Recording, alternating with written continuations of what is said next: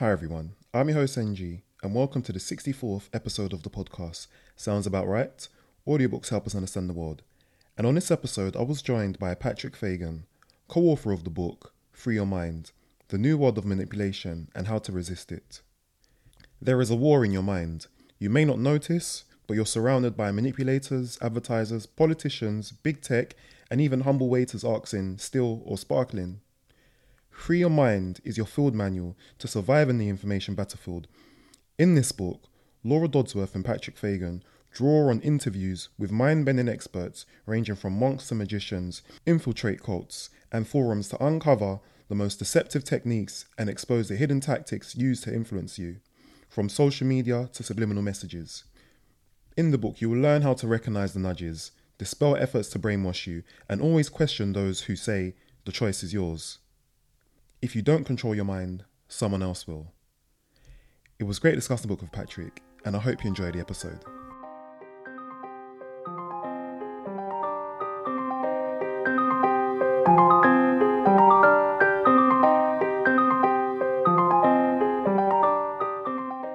How and why did you come up with the idea of putting this book together, teaching us to dissect manipulation attempts so that they lose their power?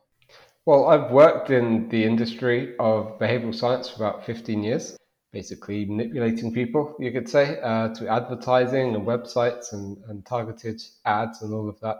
So I've known the tricks and the techniques and how they've been used. And it all kind of seems to be a bit much lately in the last few years, from social media, fake news, actual news, propaganda, pickup artists, you name it. Everyone's using these techniques and not always with your best interests in mind, particularly in the last, 5 or 6 years. Something seems to have happened. I don't know if it's social media or something, but trust in institutions has fallen a lot in the media, in government, in businesses and universities and so on. And people, I think, sense more and more of this kind of dishonesty and manipulation and influence. So I don't have a problem per se with nudging and techniques. It's what I do for a job still. But in writing this book, we did want to give people the tools to protect themselves if they want to. So why, when it comes to freeing our mind, must we prepare ourselves as being soldiers on a battlefield? Well, we are inundated with attempts to influence us constantly. There was one study, and I don't know how they got to the figure, I don't know how accurate it is, but they estimated that we are bombarded with the equivalent of, I think, 174 newspapers worth of information every day. Some studies have done things like eye tracking and found that we see hundreds or even thousands of advertising and branded messages every day. And our minds are kind of a valuable real estate that brands and governments and so on want to own. They want to control what we think, how we behave. So there really is a war on for our attention and for our behaviors. And if you want to be sovereign and free and make your own decisions, you have to realize that you are kind of under attack constantly and you need to build your defenses against it. And when it comes to moral discretions, we're more likely to accept them when they're small, aren't they, Patrick? Is that right? Yeah, so we have a chapter on this. It's called the foot in the door technique, or also called the slippery slope. But there was one study that, for example, asked some people to do a task, and for every question they got right in the task, they would win, I think, $2. And other people, for every question they got right, they would win 20 cents or something. And people were more likely to cheat in the task to win 20 cents than to win $2 because you think, oh, it's just 20 cents, it's fine. But interestingly, they found that if you start with 20 cents and then you gradually increase the amount, by the time you get to $2, people are equally as likely to cheat because there's this incremental effect. And so that's what manipulators often do. They try and get a foot in the door. They try and ask you to do something small and seemingly reasonable to begin with. So you're more likely to follow through on the main request later. Like, for example, car dealerships. They want you to do a test drive because buying the car is a big, scary thing to do. Very few people are just going to go, yep, I'll buy the car. And so if they get you to do a test drive, that's a very easy, approachable thing, no obligation, etc., etc. But once you've done that, that's the first step on the journey to eventually buying the car.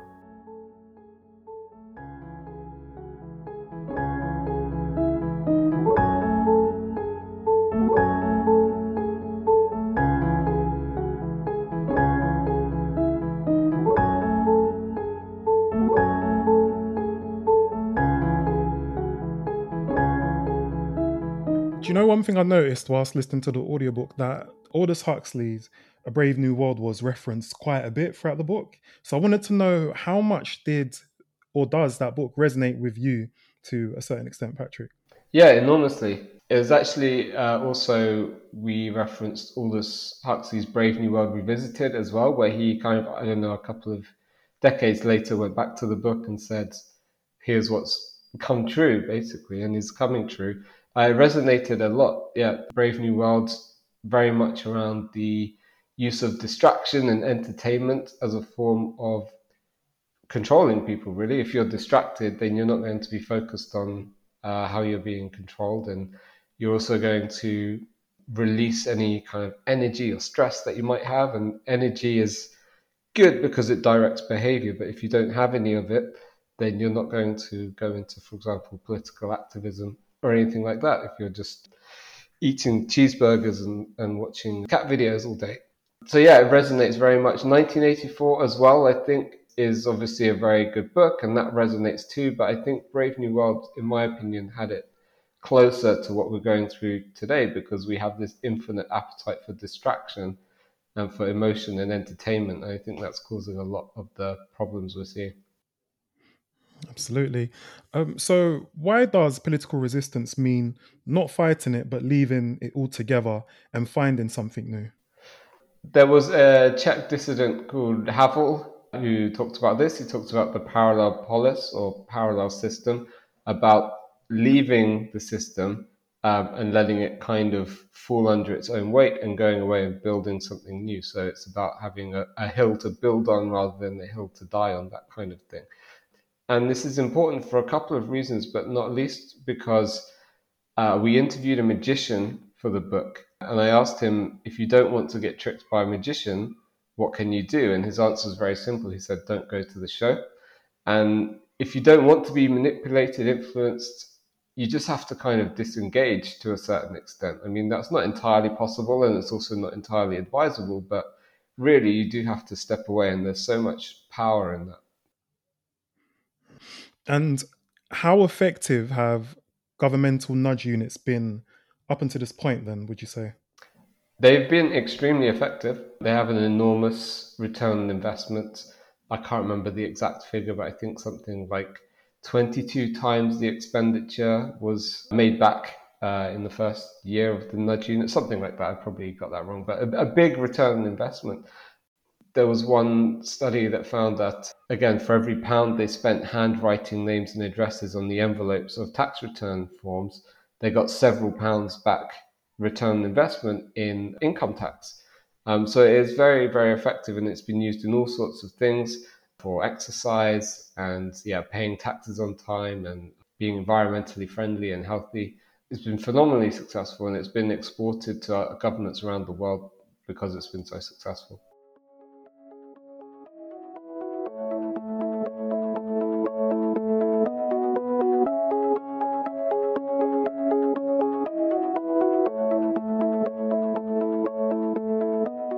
When it comes to freeing our mind or just being susceptible to being manipulated, being smart or having a high level of intellectualism, it doesn't immune you to brainwashing, does it, Patrick?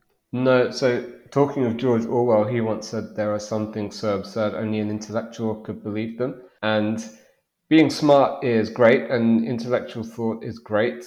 People have made smartphones and designed skyscrapers and things using rational, careful thought. So I don't want to say it's bad to be smart or rational. However, it doesn't protect you from being manipulated, and it might actually make you more vulnerable to being manipulated for a few reasons. Number one, because smart people are better at rationalizing and explaining their beliefs. It's called motivated reasoning. So a lot of what we do, a lot of our behavior is driven by emotion or by environmental pressures, things around us. But our brains are very good at coming up with reasons to explain why we're doing it, which might not actually be accurate. But smarter people are better at doing that. And secondly, they also have more confidence in their beliefs. They think I'm smart, so I must be right, and that can make them a bit vulnerable. And thirdly, smart people, particularly in certain areas like academia or healthcare, they tend to have a certain personality type on average. Of course, not everyone's like this, but they have a certain personality that can make them more likely to follow authority and follow the crowd. So these two traits are called agreeableness and conscientiousness. So they tend to be quite trusting and cooperative, and they also tend to be quite organized. Now, generally speaking, those are good traits to have, but if you're being potentially manipulated, they're bad traits because you're more likely to do what you're told, essentially.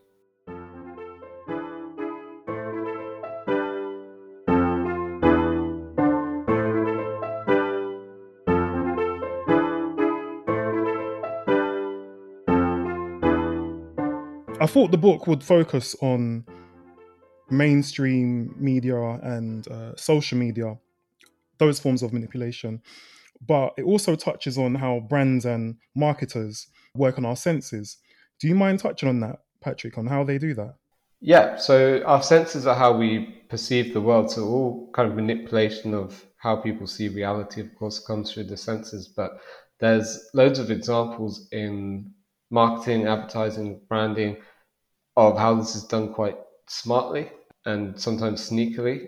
So if we take sight, for example, red light makes people spend more money in casinos because it's an exciting color and therefore it's kind of physiologically engaging. And that's often, I think, why red is used in brands where they want you to consume, like Coca-Cola, McDonald's, Pizza Hut, KFC, places like that. Because red is like exciting and makes you like, it kind of stimulates your appetites. Then scent obviously is used in marketing a lot. For example, if you put the smell of pine trees in a shop, people will buy more Christmas products. Or one study found if you put the smell of chocolate in a bookshop, people will buy more romance books. Because smell, again, it engages you and gets you excited about what's around you, but it also uses what's called priming. So if you smell chocolate, you'll think of kind of comfort and indulgence and therefore romance.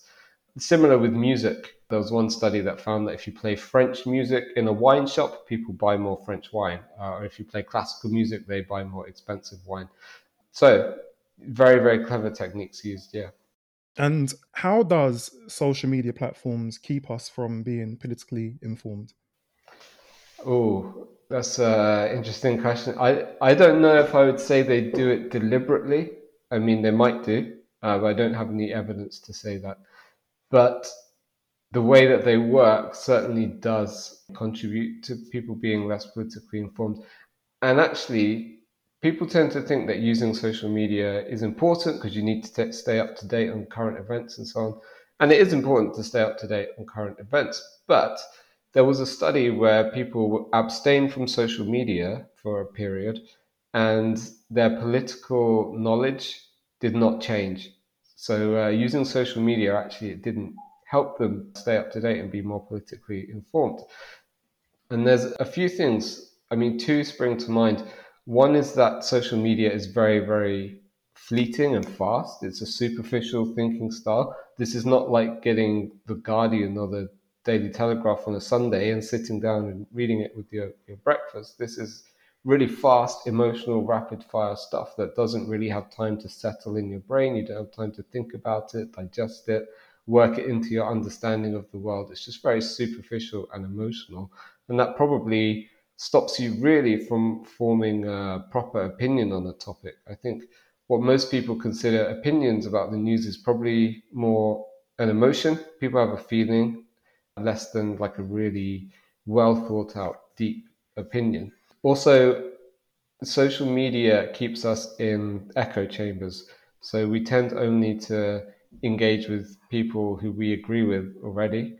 And I know I'm guilty of this. You see someone tweet something you disagree with, you think it's a bit silly, and you unfollow them and you don't hear from them anymore. So we like to really only be confronted with stuff we already agree with and that makes us feel good. And so people silo into these echo chambers, which you can literally see if you visualize the data of people who are connected to each other and talk to each other. You can literally see these two bubbles that exist. And people aren't talking as much. There's not a dialogue between the two. They seem to be drifting further and further apart. And I think Socrates or Aristotle, I get confused, but one of them was talking about wisdom. And one of the techniques he said was to take other people's perspectives and bring them all together into a perspective that encompasses everything and combines everything. And I don't think people are doing that as much anymore. They're not talking to one another really if they have other opinions. So why must we practice social media distancing then? For this reason, really, that it bombards us with information, very emotional, often heated information. You go on Twitter deliberately to be made angry, or I know I do. And it's not really good for you to be kept in this constant state of alertness and stress and negative emotion. We have a negativity bias. We're naturally hardwired to pay attention to negative information because it's important to our survival. But the news has kind of hijacked that, and social media as well has hijacked that in the same way that McDonald's or Cadbury hijacks our need for salt or sugar. We're not designed to deal with all of this negative information. And so it's really important to kind of step away, become more mindful, give your brain some breathing room, because that's how you can build your defenses against manipulation.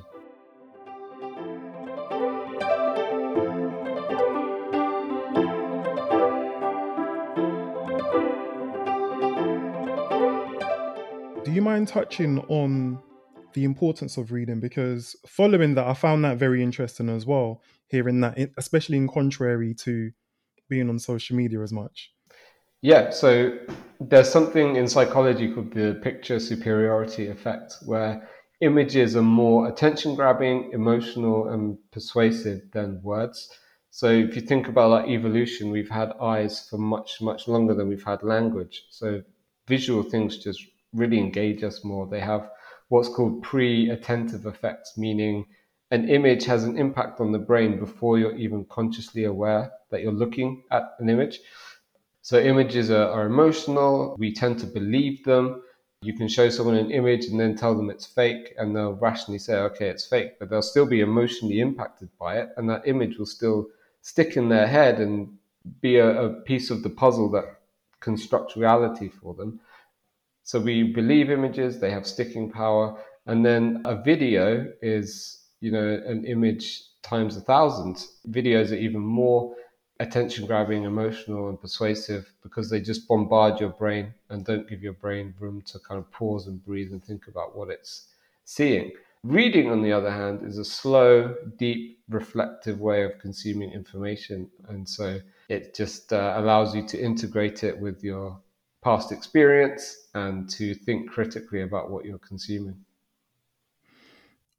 When I was listening to that part of the book, I really wanted to know, what does Patrick think about audiobooks then? Because it's being consumed in a different way as opposed to reading. So I'm intrigued to know what you think. Yeah, audiobooks and podcasts especially are great.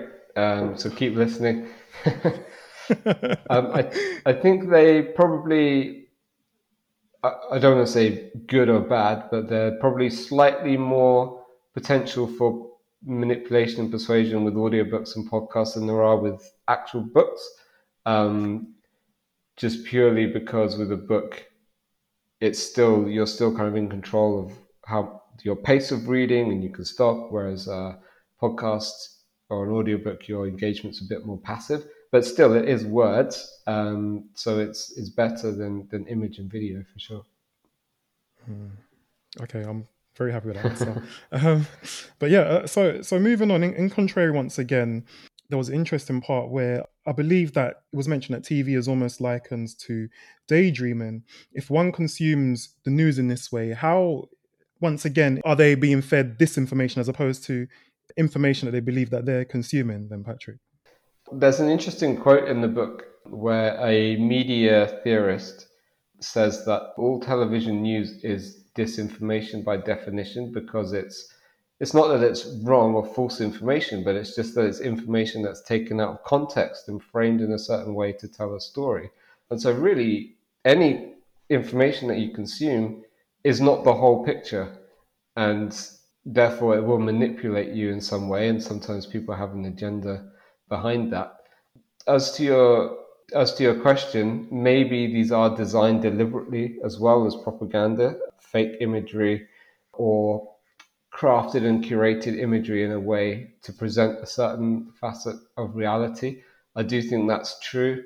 For example, I don't know, in the news, and it's a bit of a contentious topic, but in the early days of COVID, when there was footage of people in China falling dead on the street, that footage I think has since been debunked, but it was very powerful imagery that really strikes you and stays with you. And that was persuasive, but not true. I mean, as for whether that was some kind of deliberate campaign, who knows? But surely this happens constantly. And then TV is a kind of daydreaming, as you say, in that it presents these images that, even though you know they're fake, they still make up your view of the universe and reality. For example, there are probably many people who, if I asked them to, they could give me very detailed descriptions of New York, but they've never been. So where does that come from? Probably come from watching Friends and Seinfeld and Sex and the City. So their construction of the universe has been made by these screens. And of course, there's huge potential there for brainwashing and programming. Is it fair to say that, to a certain extent as well, that when it comes to films and documentaries, that the agenda of a said government could be infiltrated within that as well to influence how the wider population feel or believe certain things to be? Yeah, absolutely, that's fair. I mean, there's no question that that does happen. Some of it is admitted and acknowledged. For example, the US Department of Defense gave a lot of equipment to Top Gun, both films, the original and the remake. So the movie makers had access to these aircraft carriers and these planes and advice on what it's like to be in the army and so on, because they wanted to use the film to portray the armed forces in America in a positive light, particularly in the 80s after Vietnam. They wanted to kind of rebrand the military. So it does definitely happen. I guess the question is, how deep does it go? And you can definitely kind of watch these movies and be like, are they brainwashing me? Am I seeing an agenda here, or am I just crazy? It's hard to tell, but it does definitely happen to some degree.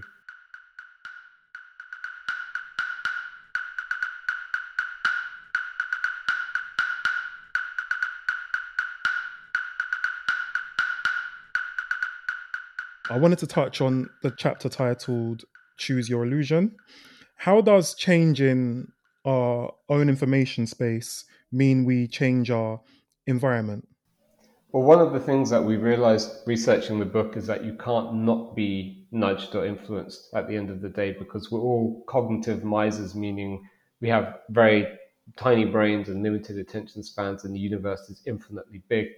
So we don't have an all-seeing eye that can see everything in the world. We can only see a tiny slice, and it's very biased and imperfect.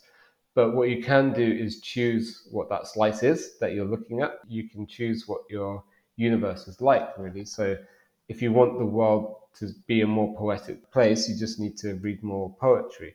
And so on Twitter, for example, you can follow these angry news commentators, or you can follow people who help you with health and wealth and happiness. So you can kind of construct your own reality to an extent.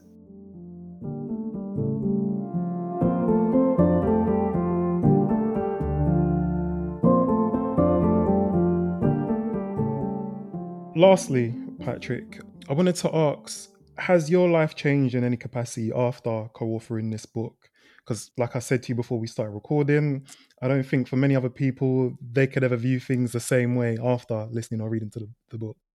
Yeah, definitely. I mean, some of it I was already aware of and practicing, like using my phone less and using it mindfully. That was something I was doing for a long time before the book.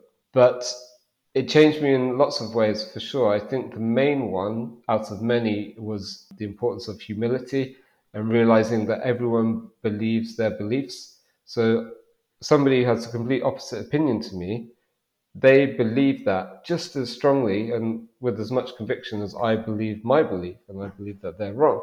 And also, whatever belief they have, they must have a reason for believing it. So there must be some kind of nugget of truth in there. And so now I try and, like I said earlier, bring all of these different opinions together to try and work out what the truth is. And I realize that the world is very messy and People make mistakes. I know I have, and I still do, and will continue to always. So it just made me a lot more open and, willing to hear other people's ideas, I think.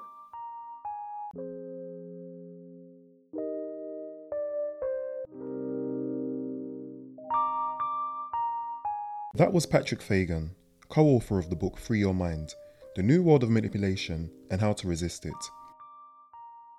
The book and audiobook is available now, which I do recommend you to pick up and read or to give a listen to. A big thank you to Patrick for coming on the podcast, and thank you for listening to this episode. If you enjoyed this episode, please rate the podcast and check out some of the previous ones if you haven't done already. And until then, I'll catch you on the next.